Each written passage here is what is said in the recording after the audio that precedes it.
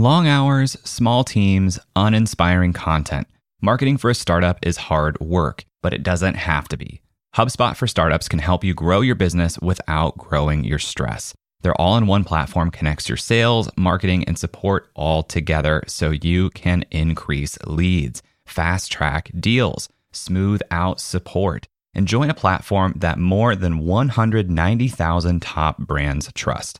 Plus, they have a constantly evolving collection of resources to help startups scale. HubSpot also offers discounts for startups on their top-rated customer platform. And not the kind of discounts that barely make a dent. I'm talking about meaningful savings of up to 90%. So if you're ready to crush your marketing, look no further than HubSpot for Startups. To see how much you can save, visit HubSpot.com/startups. This episode is brought to you by Paramount Plus. An unlikely friendship begins in the Paramount Plus original movie Little Wing, starring Brooklyn Prince with Kelly Riley and Brian Cox. Reeling from her parents' divorce, Caitlin steals a valuable bird to save her home, but instead forms a bond with the owner, leading to a new outlook on life. Little Wing, now streaming exclusively on Paramount Plus. Head to ParamountPlus.com to try it free. Rated PG-13. This episode is brought to you by Paramount Plus. Get in, loser! Mean Girls is now streaming on Paramount Plus. Join Katie Heron as she meets the plastics in Tina Fey's new twist on the modern classic. Get ready for more of the rumors, backstabbing, and jokes you loved from the original movie with some fetch surprises. Rated PG-13. Wear pink and head to ParamountPlus.com to try it free. Everything I've learned has been through communities, like people helping me helping people, talking about things, sharing things. I honestly don't use Google that much. I just go to my people and ask for help. Welcome to Creative Elements, a show where we talk to your favorite creators and learn what it takes to make a living from your art and creativity. I'm your host, Jay Klaus. Let's start the show.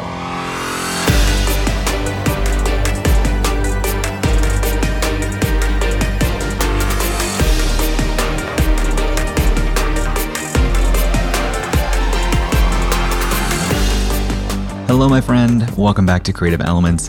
Thanks for hanging with me last week through a re-airing of Amy Landino and a bonus episode. I was feeling a bit burnt out, as I told you, but I'm back today and for the foreseeable future with some great new episodes of the show.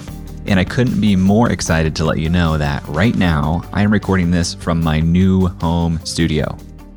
Mallory and I have finally moved into our new home after a whole bunch of remodeling for the last month. At least I think that's the right term for what we did here. We painted 6 rooms in the house, we replaced the bedroom floors, we put up a board and batten accent wall in the bedroom, and we completely finished the basement. And let me tell you, my biggest takeaway from all of this is that I do not recommend trying to skim coat a ceiling. If you have textured ceilings and you're wondering how to get them smooth, skim coating is a method that basically puts a whole layer of joint compound, which is kind of like industrial grade spackle, on top of the texture. When it dries, you sand it and you put another layer up, basically repeating that process until the ceiling is completely smooth. We did all that in the unfinished basement here, and it was rough. Many hours, many days. But after painting the ceiling, repainting the walls down here, laying some baseboard, and putting in carpet, the new home office, the new studio for Creative Elements is ready to go. And hopefully that means even better audio for my recordings here. Carpet is a lot better than hardwood floors in terms of acoustics. Hardwood floors is what I had in the last home office. And the more the podcast has grown, the more seriously I take little things like this. And so I just wanted to give you a little behind the scenes look at the life of an indie podcaster. All right, enough about me. Speaking of indie, today I'm talking with Rosie Sherry, the creator of Rosieland and longtime community manager of indiehackers.com. If you listened to last week's bonus episode of my interview with Cortland Allen, you've probably heard of Indie Hackers before. It's a community of independent makers developing profitable side projects, and it's a pretty big community. Registered members-wise, it's, I think, about 140,000 people. Daily posts is like 250 people posting something every day. Comments is around 1,000 comments a day. If you hadn't guessed, that's Rosie. She's been managing that forum for the last couple of years. And along the way, she's become one of the foremost thought leaders in the community building space, or as I like to call it, the community. Rosie's background is as a software tester, and she built an online community for testers back in 2004. it started off as Software Testing Club. And then that was a forum, like an online forum. And then after like 3 years, we started Ministry of Testing on the side. Ministry of Testing, as you'll hear, grew a lot. And Rosie found herself hosting several international events each year, earning upwards of $1 million in top-line revenue. She's been building community for years, both online and offline. And I wanted to bring her on the show because over the last year or so, it really seems like the buzz around community building online is reaching a new high. So basically, like with my newsletter with Rosieland, I curate a newsletter every week. And when I started, it was hard to get 5 or 10 links. But now it's like every week I have like 30 links, and I have to think, oh, what am I going to do with all of this? And what should I cut out? Whereas before I never had the problem. I was like, I didn't have enough content, whereas now it's like I have too much. Rosie's newsletter that she just mentioned, Rosieland, is the go-to source for community builders and aspiring community builders to stay up to date on what's going on in the community. And she's working on a new community building course too. So in this episode, we talk about Rosie's history of building community with Ministry of Testing, what she learned through her time at Indie Hackers, the different forms community can take, and why trust is at the heart of improving community participation. I'd love to hear your thoughts on this episode as you listen. You can find me on Twitter or Instagram at jklaus and let me know. And if you're not already in our listener community on Facebook, I'd love for you to join. The link is in the show notes. And now, without further ado, let's talk with Rosie.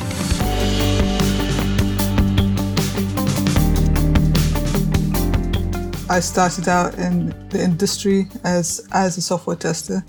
There just wasn't much around for software testers, so I just felt that there was some kind of opportunity to do something there. And I was quite kind of excited at the time with like Web 2.0 and lots of exciting things happening. And I always like loved experimenting with the next new tools. And at the time, there was this tool called Ning, which allowed you to like easily host an online forum. So I kind of used that as an excuse to start a community. And basically, it's like for testers at the time, the only choice they had was very corporate kind of websites or conferences that were very expensive, and like they were all like 3 days long and kind of outside of my personal budget. We're talking like, at least $1.5K to attend. And I guess like, when you're kind of new to testing or don't necessarily have a big salary, it's like, and your company won't fund that. It's kind of like a lot of money. But on top of that, it's like everything was very kind of corporate-y and salesy. And I was very much in this geeky world, this web world. And I was like, that's not for me. There should be something better. So my focus from day one was always to figure out how can I make testing more fun. And that kind of remains one of the core aspects of what Ministry of Testing has always been about, is like how can we change industry in a fun and human kind of way. That's a really interesting mission statement to lead to, well, I'll create a forum. So can you walk me through what you meant when you were thinking like, I want this to be more fun? Did you want that to be more fun for the individual on a day-to-day basis? Like in the work itself, were you trying to change the way the industry worked, or are you just trying to make the job more enjoyable for people who are working it? I think it was a bit of everything, right? So traditionally, testing is a very boring, or can be perceived to be a very boring industry. And there weren't like interesting things that were being talked about, or that's what I felt. I was like, it felt like it was like the same topics over and over again. And there's a strong bias towards certification, like questions to pass, testing certification stuff. It was all just like, I felt like there had to be something better than this. But for me, like, I made the content of the forum fun by looking for new discussions to be had. So I generally took my kind of knowledge of testing and I looked just to more, I guess, trending topics or interesting things that were happening. And I tried to connect the two and talk about that as like, what does this mean for testing? Or how would you test this? Or have you seen this new thing? And so, stuff like that. So I was trying to be different from that aspect. And then also like the fun aspect is, even though like my original logo attempts were pretty lame, I always, I got some monster type images, actually virus, a bit like COVID, virus type images to represent. The profile pic was like this green virus kind of thing. It was just a stock image that I found. But it was different at the time because no one else, especially in the testing world, was doing that. So it's like this sort of fun image. All the other testing websites had, these corporate fake people in suits kind of pretending to do work. I made the promise to myself that I would never, ever kind of have any of those kind of images on our website. So yeah, I guess like a big goal was like there were certain things that I would never do. So it's like for me it was useful to have those boundaries. It's like I'm never going to do that. I'm never going to have these corporate images. I'm never going to talk about certification. I'm never going to XYZ. All these things that I just had boundaries, and I think that was probably helpful to direct the community in a way that ended up being, I guess, quite successful. Talk about the decision to start the community in a forum. I know events were a big part of this early on too. So if I'm missing the order of operations here, let me know. But in the beginning, starting this community in 2007, what were you looking at around you as other communities that you pulled inspiration from or maybe modeled? Like, how did you decide to go with a forum? It seemed like a good idea. Basically, it seemed like fun. It seemed like something that I would enjoy, that I was up for doing. Something that I had wanted to do and hadn't had an opportunity to do it. I think there was like one other testing forum at the time, and that was based on the old kind of forum software that you get, like V Bulletin type forum. And I just thought, well, this could, feel fresh. It could feel nice. And it was purely a side project, to be honest. And I just remember like launching it, and I knew people. I had like hung out online with testers at the time. There weren't many there, but just the fact that people knew me, that helped me get to like my first like 100 members. And I just remember being really happy that 100 people would sign up. Yeah. Can you talk about the growth of Ministry of Testing and kind of the journey that it took up until your time at Indie Hackers? Yeah, so the growth was like 2007, I started it, a fun side project. More people joined. I can't remember, maybe like by 2010, we were at like 10,000 members, something around that. And people, there was a good vibe going on, and it was taking up more time. And I was thinking, what am I going to do with this? It's not really making money. I'd done little bits of advertising here and there, but, it wasn't anything like significant. And I just made a decision for myself, and I was like, right, this has to make money. So I'm going to register it as a business, and I'm going to find a way for it to make money. And because like I had been doing it for 3 years, I knew what the industry was like, and I kind of had a gut feel for what it needed. So I decided to do events because, there were just like no good events, in my opinion, at the time. And this was local to the UK, right? There was like no good local events, like affordable local events. So I focused on that. And that's when Ministry of Testing started. I thought, well, it's going to be hard to kind of launch this as Software Testing Club on Ning. It doesn't really have the functionality for it. So I thought it would be easier just to like start a whole other website that's still part of the same company. And the first year we did a conference with a training course. We had about 65, 70 people show up, which, is a great number for a first conference, especially when you kind of launch it like 3 months beforehand, which in hindsight was not a good idea. It's a short turnaround for an event. Yeah, exactly. But, you live and learn. And yeah, I mean, I think what did it was the fact that we had lots of the people that went to the conference had been in touch with each other online for years, but they had never met. So when the event actually happened, it was so special. It was just like, it was like a reunion. And there was just like this like really great vibe. And that's kind of what triggered it for me. It was like, well, I felt like that there was something there. And then I just kind of repeated the same thing every year. So I did another event the next year. That was a bit bigger. That was 120 people. I did a bit more training on the side, and so it made a bit more money. And then I did the same again the following year, and it was like 150, 160 people. So not massive growth. And I think it was like the fourth or fifth year, then people started asking, like, I think that was when I was selling out, like at the venue that we had, which was like 250 people. And we had like extended like pre-training days as well. So that actually ended up being profitable enough for me, I guess. Actually, like more money than I had ever made. I think like 2015 or 16. I think I did the Indie Hackers interview. I was making like 400K or 500K or something.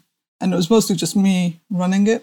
Obviously that's not profit, that's cost, but still it was like 250, 300K. And I was just like, how did that happen? I didn't know what to do. I was like, I didn't really like look at the money too much. And then like before I realized it, I was like, oh, all this money is adding up. So I'd actually started experimenting with like another event in the autumn. So like we had one event in the spring, then I started experimenting with another one in the autumn just to kind of keep things going and stuff. You were selling out the event, which was annual at the time. Yeah. And it was 250 people. What was the ticket price, like around $1,000 or $500? No, it was around $300. So like 250 people, but then like on the day before it was training days, which were a bit more expensive. So that was like more like $500 per person.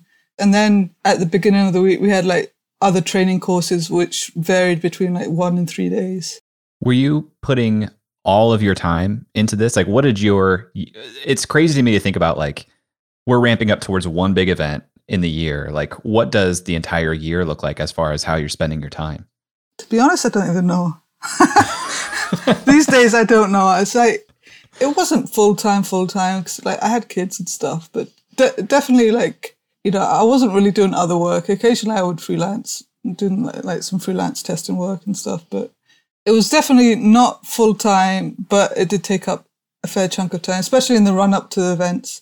So, you know, it's like preparing an event is like, I ended up creating a rule where we had to have the lineup for the event 6 months before the actual date. You know, that's just like, I think that's what people generally do, and it's also the rule that I just came up that made sense, because I realized that a lot of people that ended up buying the tickets came from companies, and they need time to get approval and stuff like that. So, you know, these are the kind of things you learn as you go. And not full time, but, you know, in the run up to it, it was always kind of busy. After a quick break, Rosie and I dive into her transition into managing the Indie Hackers community right after this.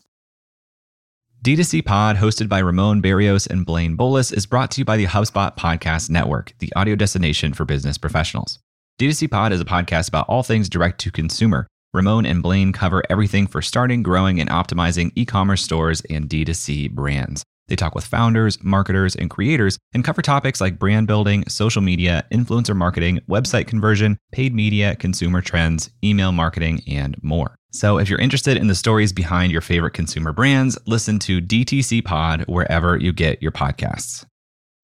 If you work with clients and you want to grow your top line revenue without growing a big payroll at the same time, then consider attending the Solopreneur Summit, a VIP event hosted by my friend Ken Yarmish.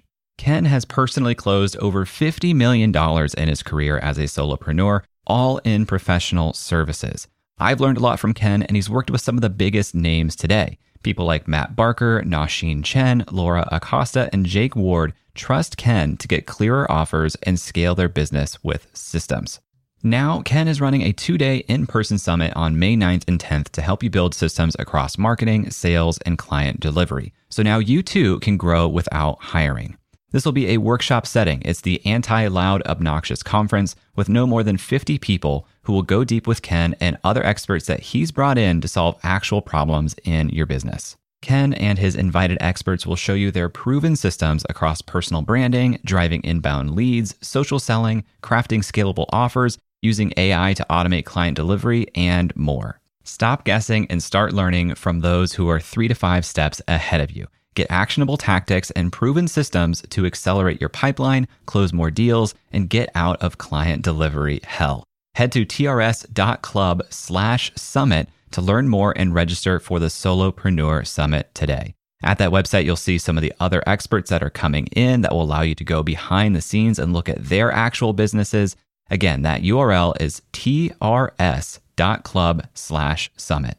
One last time, that's trs.club/summit. Welcome back.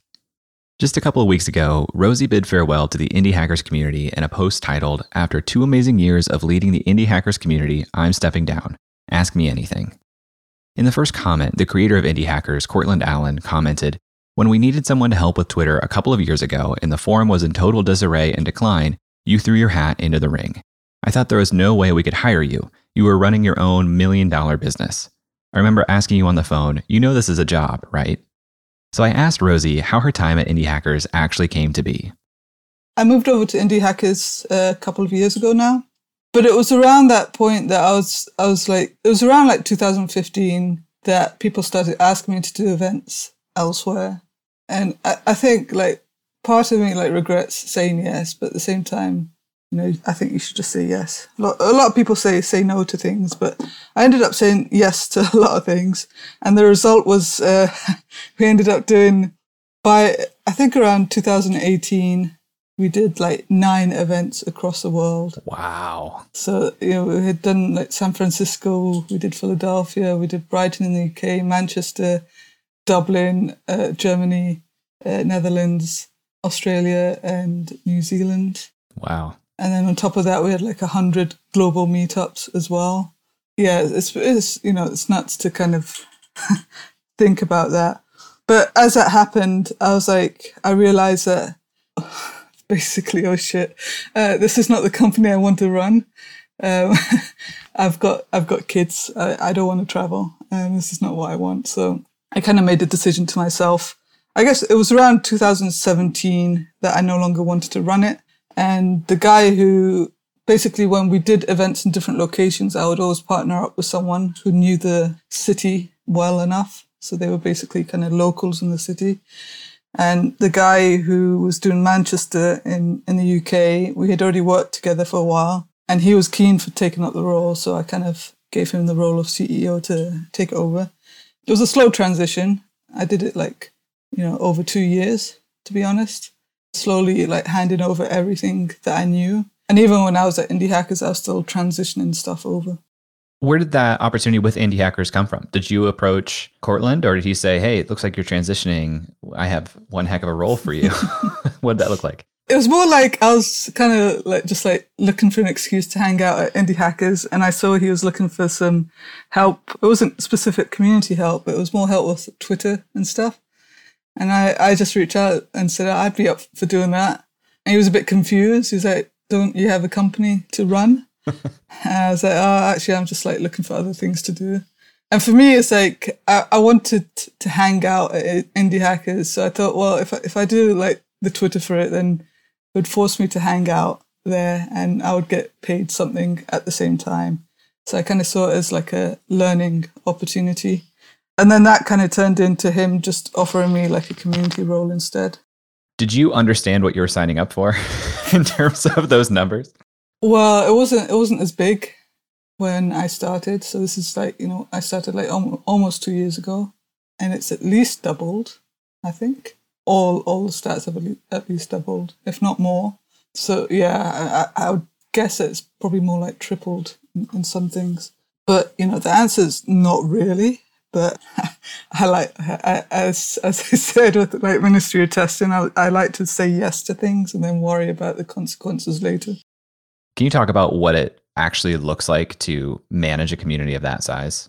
Yeah, it's a bit of firefighting at times. Indie Hackers is actually pretty good, I think, in many ways, in the sense that it's got like a really positive vibe and people generally want to do good things. But also Indie Hackers, it's a community for founders who talk about their projects and their products. And it's what's an educational post made by someone is a fine line of self-promotion as well. And then if someone else tries to copy that, then it comes across as pure self-promotion, which isn't what we want.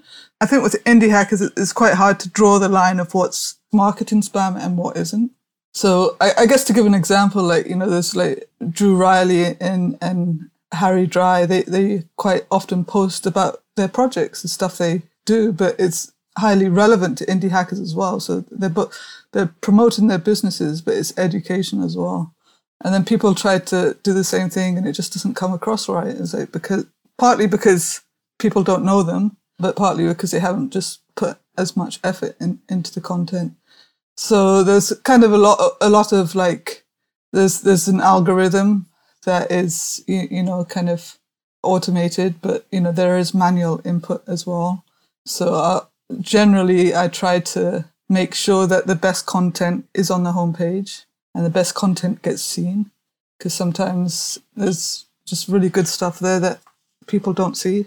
And I guess if you take into context the data that I said, like 250 posts a day, that means I'm not necessarily reading all of them, but I'm definitely scanning through them essentially every day, trying to find good stuff and trying to find content that matters and trying to make connections with people and all of that kind of stuff. And then I guess on top of that, there's spam. As like the more popular indie hackers gets, the more people try to find ways through.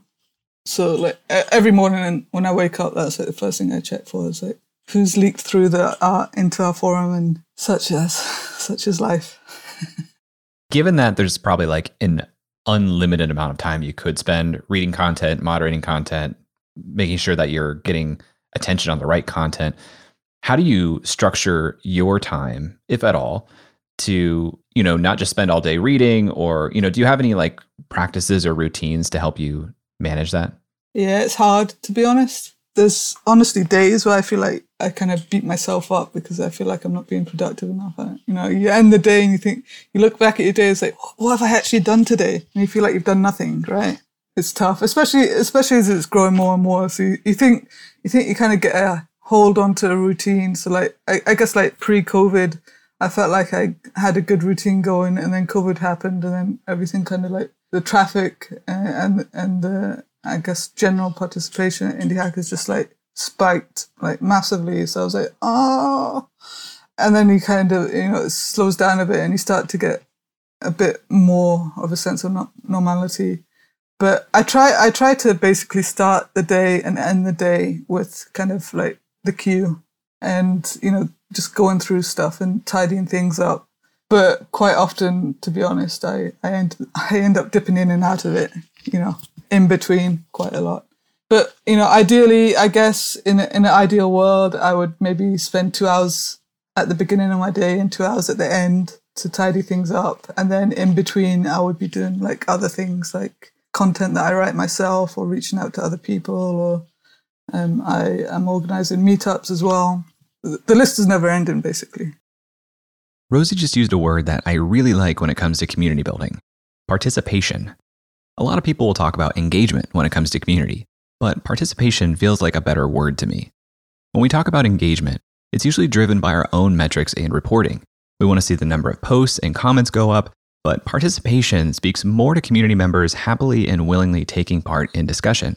In either case, engagement, participation, community builders are often looking to see their members take part in conversation. So I asked Rosie what she's learned when it comes to encouraging participation within a community. And she told me that it comes down to trust. I think a lot of it is kind of setting up the environment, setting up like a community that like has trust, as an example, that a community that kind of understands who you are, and that kind of talks your language. Obviously, it's like no community is going to be for everyone, but kind of trying to set the scene of what you want to see from the community, and not necessarily, I guess, letting the community, maybe a bit controversial, but maybe not letting them have the full say in the way the conversations go. So you might like see conversations that you don't want to have, as you don't think are great for the community, and you might decide to not have it seen as much, stuff like that. Or you might think that other things are important for the community and you might try to find, reach out to people to encourage them to do things around certain themes or certain topics. It's hard because, I think the world changes so fast, especially now with COVID. So trying to figure out what people need and in the context of communities is tough because it's like, I wouldn't say fighting, but you want people to participate, because if people don't participate, it doesn't make a great community. But at the same time, you don't want people participating for the sake of participating. You just mentioned trust. Can you talk a little bit more about how trust plays a role in community? For me, it's like as a community builder, as a community founder, when I've kind of built communities up, I don't even have like a year plan generally, let alone like a 3 or 5 year plan. And everything that I've done has been like trust within myself of what I believe is right and what I believe like the community needs. But to be able to do that, the community needs to have trust in you as well, and they need to believe in you and what you're doing. There's always going to be strangers, but the more we can work together, the better we can figure out like the best way forward. Rather than like having arguments with one another, you could hopefully see through conversations and question things in a, I guess, mature way, rather than like having arguments with one another. And I think that's very much like in the foundation of any community builder. You have, or in my opinion, it's like you have to have that as a foundational thing for a good community. When we come back, Rosie and I talk about the growing buzz around online communities and whether that buzz is a good thing or not. And a little bit later, we get more abstract, thinking about what community means across different platforms. So stick around and we'll be right back. You may or may not know that I have a bit of a domain buying obsession. Whether it's a new project idea or domains related to my existing projects, I'm buying them all. I have creatorscience.tv, creatorscience.fm. So let me tell you about my newest purchase. It's jklaus.bio. Connection with your audience is everything. We make all this content and then we want to direct our audience somewhere. Well, a great new option is with a .bio domain. Instead of some long link tree or third-party URL that people can't understand and is hard to say out loud, using your .bio domain for your link in bio lets you manage all your links in one spot with a custom domain that tells people exactly who you are. It's short, it's memorable, it's professional. Your .bio domain name is your way to share yourself with the world. And right now, you can get your own .bio domain name for less than $3 at Porkbun. Yes, that's a real website and a real registrar. Just visit porkbun.com/creator. That's porkbun.com/creator.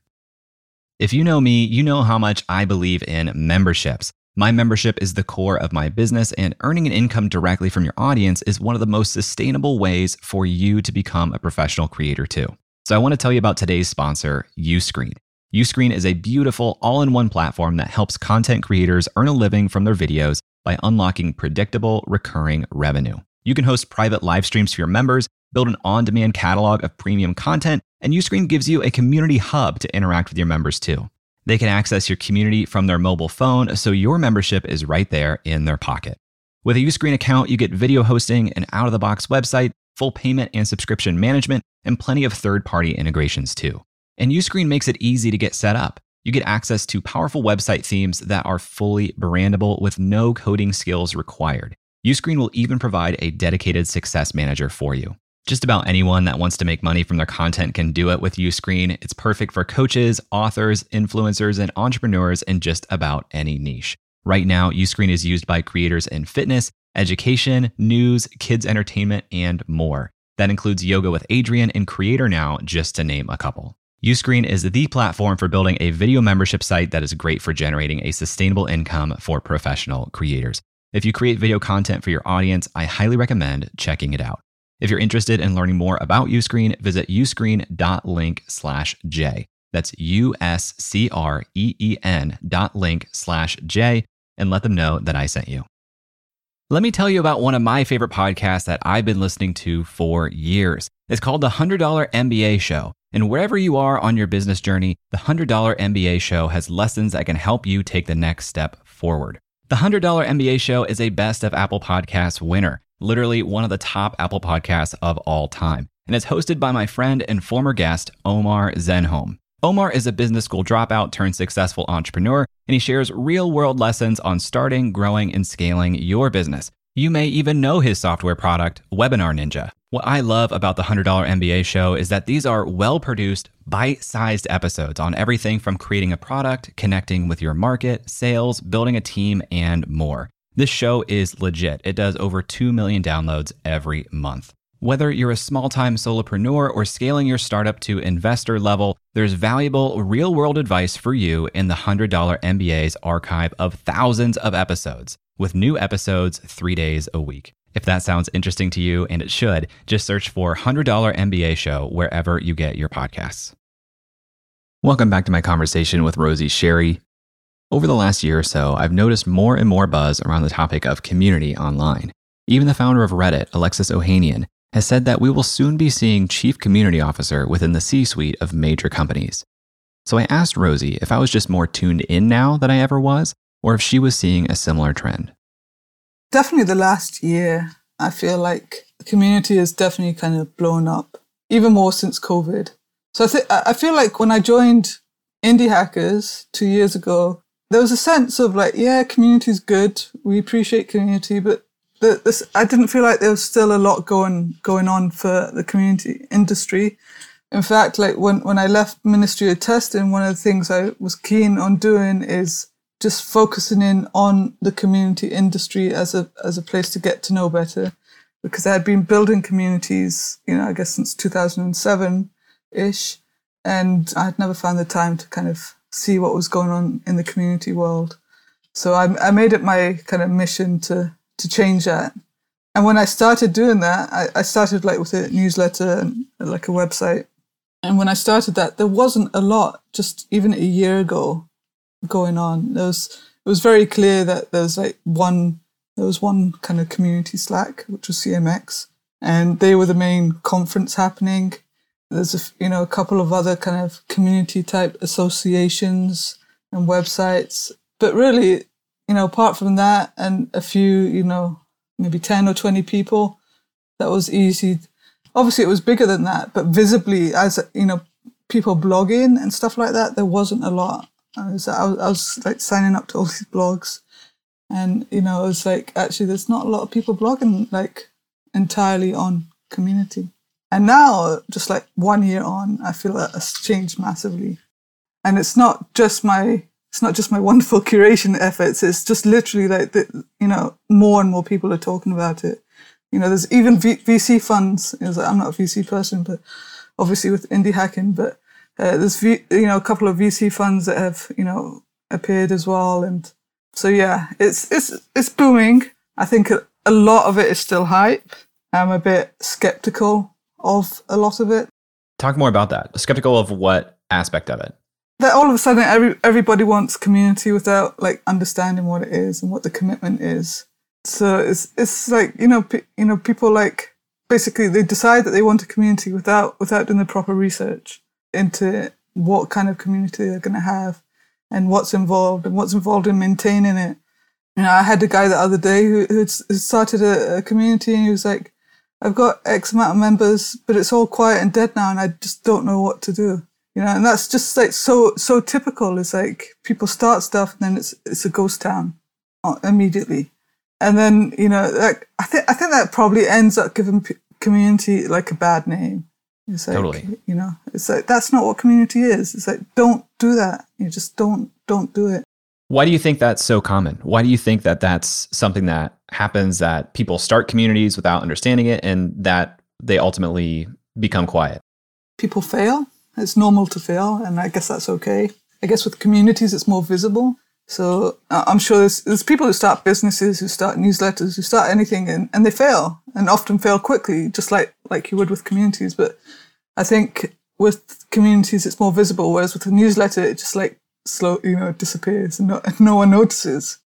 It kind of feels like a community is, if you want to think of it as a product, and how most products fail, the community product value is often inherent in the community itself. So like it's this flywheel that you have to get turning initially, or there's no value. And then people won't show up, and then the flywheel won't start turning, and it just goes downwards. And I think ultimately what I see it happen a lot is people don't really know why they started it or what it was doing for the people who joined it. They just thought, well, I have an audience of people, or it'd be nice to build an audience of people. Let me set up a tool and see if it sticks. They have no vision, basically. A lot of communities lack a vision. And I think the communities at work tend to have this like overarching vision that people get on board with. Indie Hackers has that. Ministry of Testing had that. I'm sure like Pat Flynn has that as well. I'm sure you're more aware of than me. But people get behind them, and I think that's a problem with communities. Is you don't have to have an audience. You don't have to have people behind you. You can make it work in other ways. But I think generally it's like people who have like a following of some sort, they have that for a reason. It's like because they care. Quite often I say, well, build an audience, build a following. But it's not really that. It's just like, work on something that you care. Work on it for a year before you even start thinking about building a community. Can we expand on that point and kind of go down the route of, if I am listening to this and I've been working on something for a year, and maybe I'm starting to build my Instagram account, maybe my Twitter following, or my email subscribers, my YouTube following, and I'm starting to think about, maybe I should introduce an element of community into this. What would you recommend people think through as far as like preparation, or what needs to be true, or what they should do to help get something kickstarted? I would say like don't use a community tool until you like absolutely have to, until it feels like so painful that what you're doing like doesn't work. I think I got away with it kind of like with Ministry of Testing because that was 2007. And it's a different world, but you can build community, through email list. There's nothing stopping you from having email conversations with people on your email list. You can ask a question at the end of every email, asking people to respond. You can do, I'm not a big fan of surveys, but you can do surveys, or I've got a newsletter, and then I invite people to meet up every week. So we have every week at the same time we meet up, and I have like anywhere between 1 and 6 people showing up. That's community to me, and it's very simple. It's like talk to people and find ways to talk to people. We've got the internet. You don't need a community tool to talk to people. I feel like the word community is used very flexibly for different situations. If you're a SaaS company, you might use a community tool for your support articles, and you refer to that as your community. If you are a creator and you're having these one-to-one conversations through newsletter responses, you can think of that as community. You can also have peer-to-peer community, where the goal is connecting people to one another. Do you think about things in categorizations like that, or do you have a more rigid definition of what community truly is? I don't really like defining what community is, to be honest. I don't think it helps. To me, it's just like people coming together over something that matters or something that they're interested in. I think people they get too focused in on it, and I think that's part of the problem with like community tools, like especially in the tech world. It's like when they think community, they think of a community tool, and that just like adds to the problem. I quite often see comments saying, "Oh, social media is not community."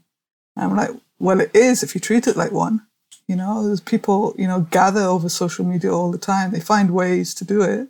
I think, you can use hashtags as an example. You can host AMAs, on Twitter. You could do the same on Instagram. You could do it on, anything. It's like to say that that's not community is like the more you think about it, in that way and talk about it, it's like people start to realize that actually you're right. And I think like if you look at the youth. So I've got teenagers, and if you look at what younger people are doing, they're not flocking to community tools, from what I understand.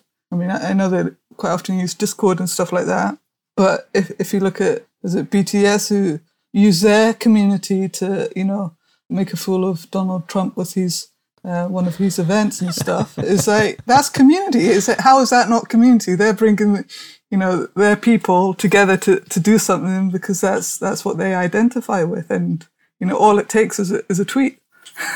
Totally. I feel like the root word of community is commune or communal, which just basically means coming together. You keep using this phrase, coming together, and that's at the root of community. I've also seen you talk about community being a means of learning and education that people don't talk about enough. Can you talk about that a little bit? Yeah, so basically it's like I've grown up in the web for the past 15 years and I've seen things come and go. And I guess like I see like charlatans come and go as well, or get quick rich schemes as well, or business models that I don't quite agree with because, I'm quite into like the idea of business and how people make money is that I like to run businesses. And a lot of what I see, like with education now, especially with COVID, I mean, that throws in a whole other angle. So basically I unschool my kids. So for years I've just been like a bit, I wouldn't say anti-education, but I'd be like, I don't believe alternative. I don't believe in the school system. And it took COVID for people to realize that actually maybe the school system isn't as good as what it seems. But, it is what it is. It's like, I don't have issue with people going to school. If you want to go to school, that's fine. I just don't expect me to send my kids to school. But then it's like you take that angle and then you take it with people who do courses and then charge a lot of money for courses and people don't actually complete the courses. And I thought about stuff like that and I'm like, well, I've obviously bought courses and I rarely ever complete them. It's not necessarily the fault of the person who provides them, but it just makes me think, is there a better way? And it's made me think, how have I really learned everything that I've learned? And when I asked myself that question, it came back to community. Everything I've learned has been through community. It's like people helping me helping people, talking about things, sharing things. I honestly don't use Google that much. I just go to my people and ask for help. I go on Twitter, I go on Indie Hackers. Previously it was like Ministry of Testing or, I prefer to ask people questions rather than ask Google because the answers are always more interesting. And also more specific and tailored to you. Because they can know that context. Yeah. And I just think that's a whole exciting area, I think, to bear in mind. Obviously there's going to be people jumping out at, it's an opportunity. But, I think it is. But, I think people should respect community with that in mind. It's I tweeted, was it yesterday, about marketing and sales. It was just a open-ended question and I haven't actually commented on any of the responses. But, it was about has marketing and sales ruined communities? Because, from my experience, that's quite often the case that people come in just trying to promote their products or companies come in trying to advertise and then they want to control often what's said or isn't said or what gets communicated, or if there's a competitor there, they might get upset and, stuff like that. So, yeah, I think it's a really interesting time for communities. And I guess in my Rosie world, or Rosie land, up in my head, I would just love it if people kind of respected communities more and found a more sustainable and good way to help them thrive. What does that look like? Do you mean financially for the people running the communities, or how do you mean? I think it depends on the community. I mean, I think it's Indie Hackers is a bit unique in that sense. So, basically Indie Hackers was acquired by Stripe, so they don't have to make any money, but they have, as a result of that, they have different goals to grow. They want to reach and help more indie hackers exist, basically. So their goals are going to be different. But I guess in that context, if I'm thinking about come and respect the community, is come and hang out and appreciate the work we're doing and align yourself with what we're trying to do. Don't align yourself with your own selfish needs. That we can help you, but, at least try to help us as well. And it just seems that people don't see that when they go to a community these days. They see it as somewhere for themselves. And then I guess the other angle is more communities that need to be sustaining that might need to charge or might need to find some kind of business model. I had to do that with Ministry of Testing. Mostly we did it with events, and over time we transitioned to membership and then were forced to do complete membership when COVID happened. But it's hard. It's hard. I see what Ministry of Testing are going through, and it's tough to kind of get people to pay for stuff. But at the same time, they've used the community for years and years and years. Yet quite often they'll just continue to stay as free members and not really appreciate that actually signing up as a paid member not only helps them, but it helps the community as a whole. Do you think that this increased focus and attention and interest in community is a net positive thing? Do you think that there are any risks with having it be so in vogue right now? I guess the biggest risk is that community will get a bad reputation because they'll have bad experiences. But I don't know what you can do about that. I guess the way my mind works is trust in my gut, and just at the end of the day, I can only do what I can do, and I'm just going to keep pushing forward and do the positive things I believe will make an impact. If I'm listening to this and I'm sold on the idea of trying to foster community in my personal creator ecosystem, whatever that looks like, what advice would you give to people to help them kind of stand out and be sustainable against maybe a new wave of a lot of communities? I have this saying now that I quite like. So first step I would say is validate your vision. So when I started doing Rosieland stuff, for the first 6 months, I focused on doing the newsletter, but not paying attention to the results of the newsletter, not caring whether people signed up. It was more about whether I felt that I could commit to what I was building or wanting to build, whether I was interested in learning about community building, whether I wanted to connect with people. And that's a 6-12 month process, in my opinion, of doing that, because it's you're learning about yourself as much as you are learning about the community you want to serve.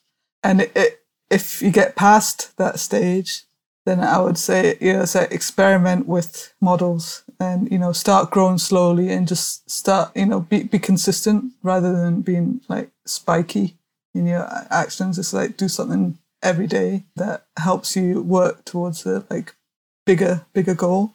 But definitely just experiment with models and business models of how you can make it work. I think there's a strong emphasis towards paid communities, but I'd like to think that maybe you could probably balance that out with other things. You could have a paid community, but also have you use some of the content to create one-off purchases.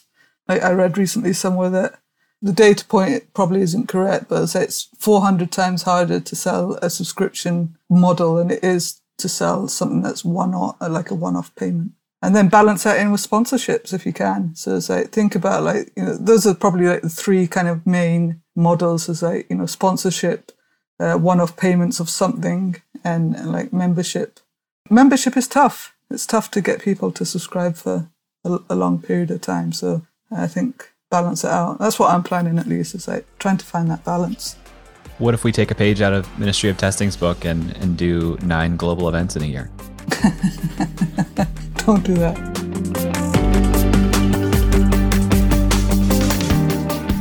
Big thanks to Rosie for being on the show. She has been my go-to follow for all things community building over the last several years, and it was great to have her here for an hour to talk with her.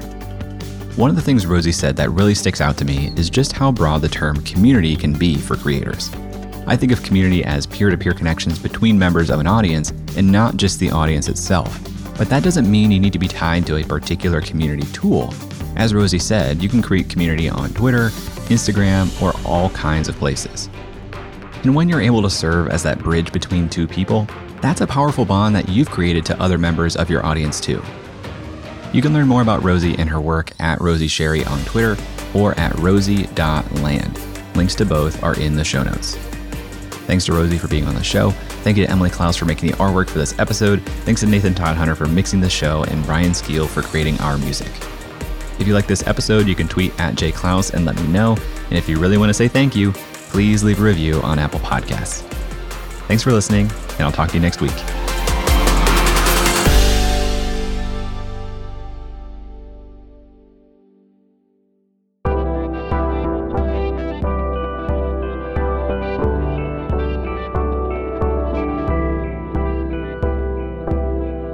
The Podglomerate, a sonic universe.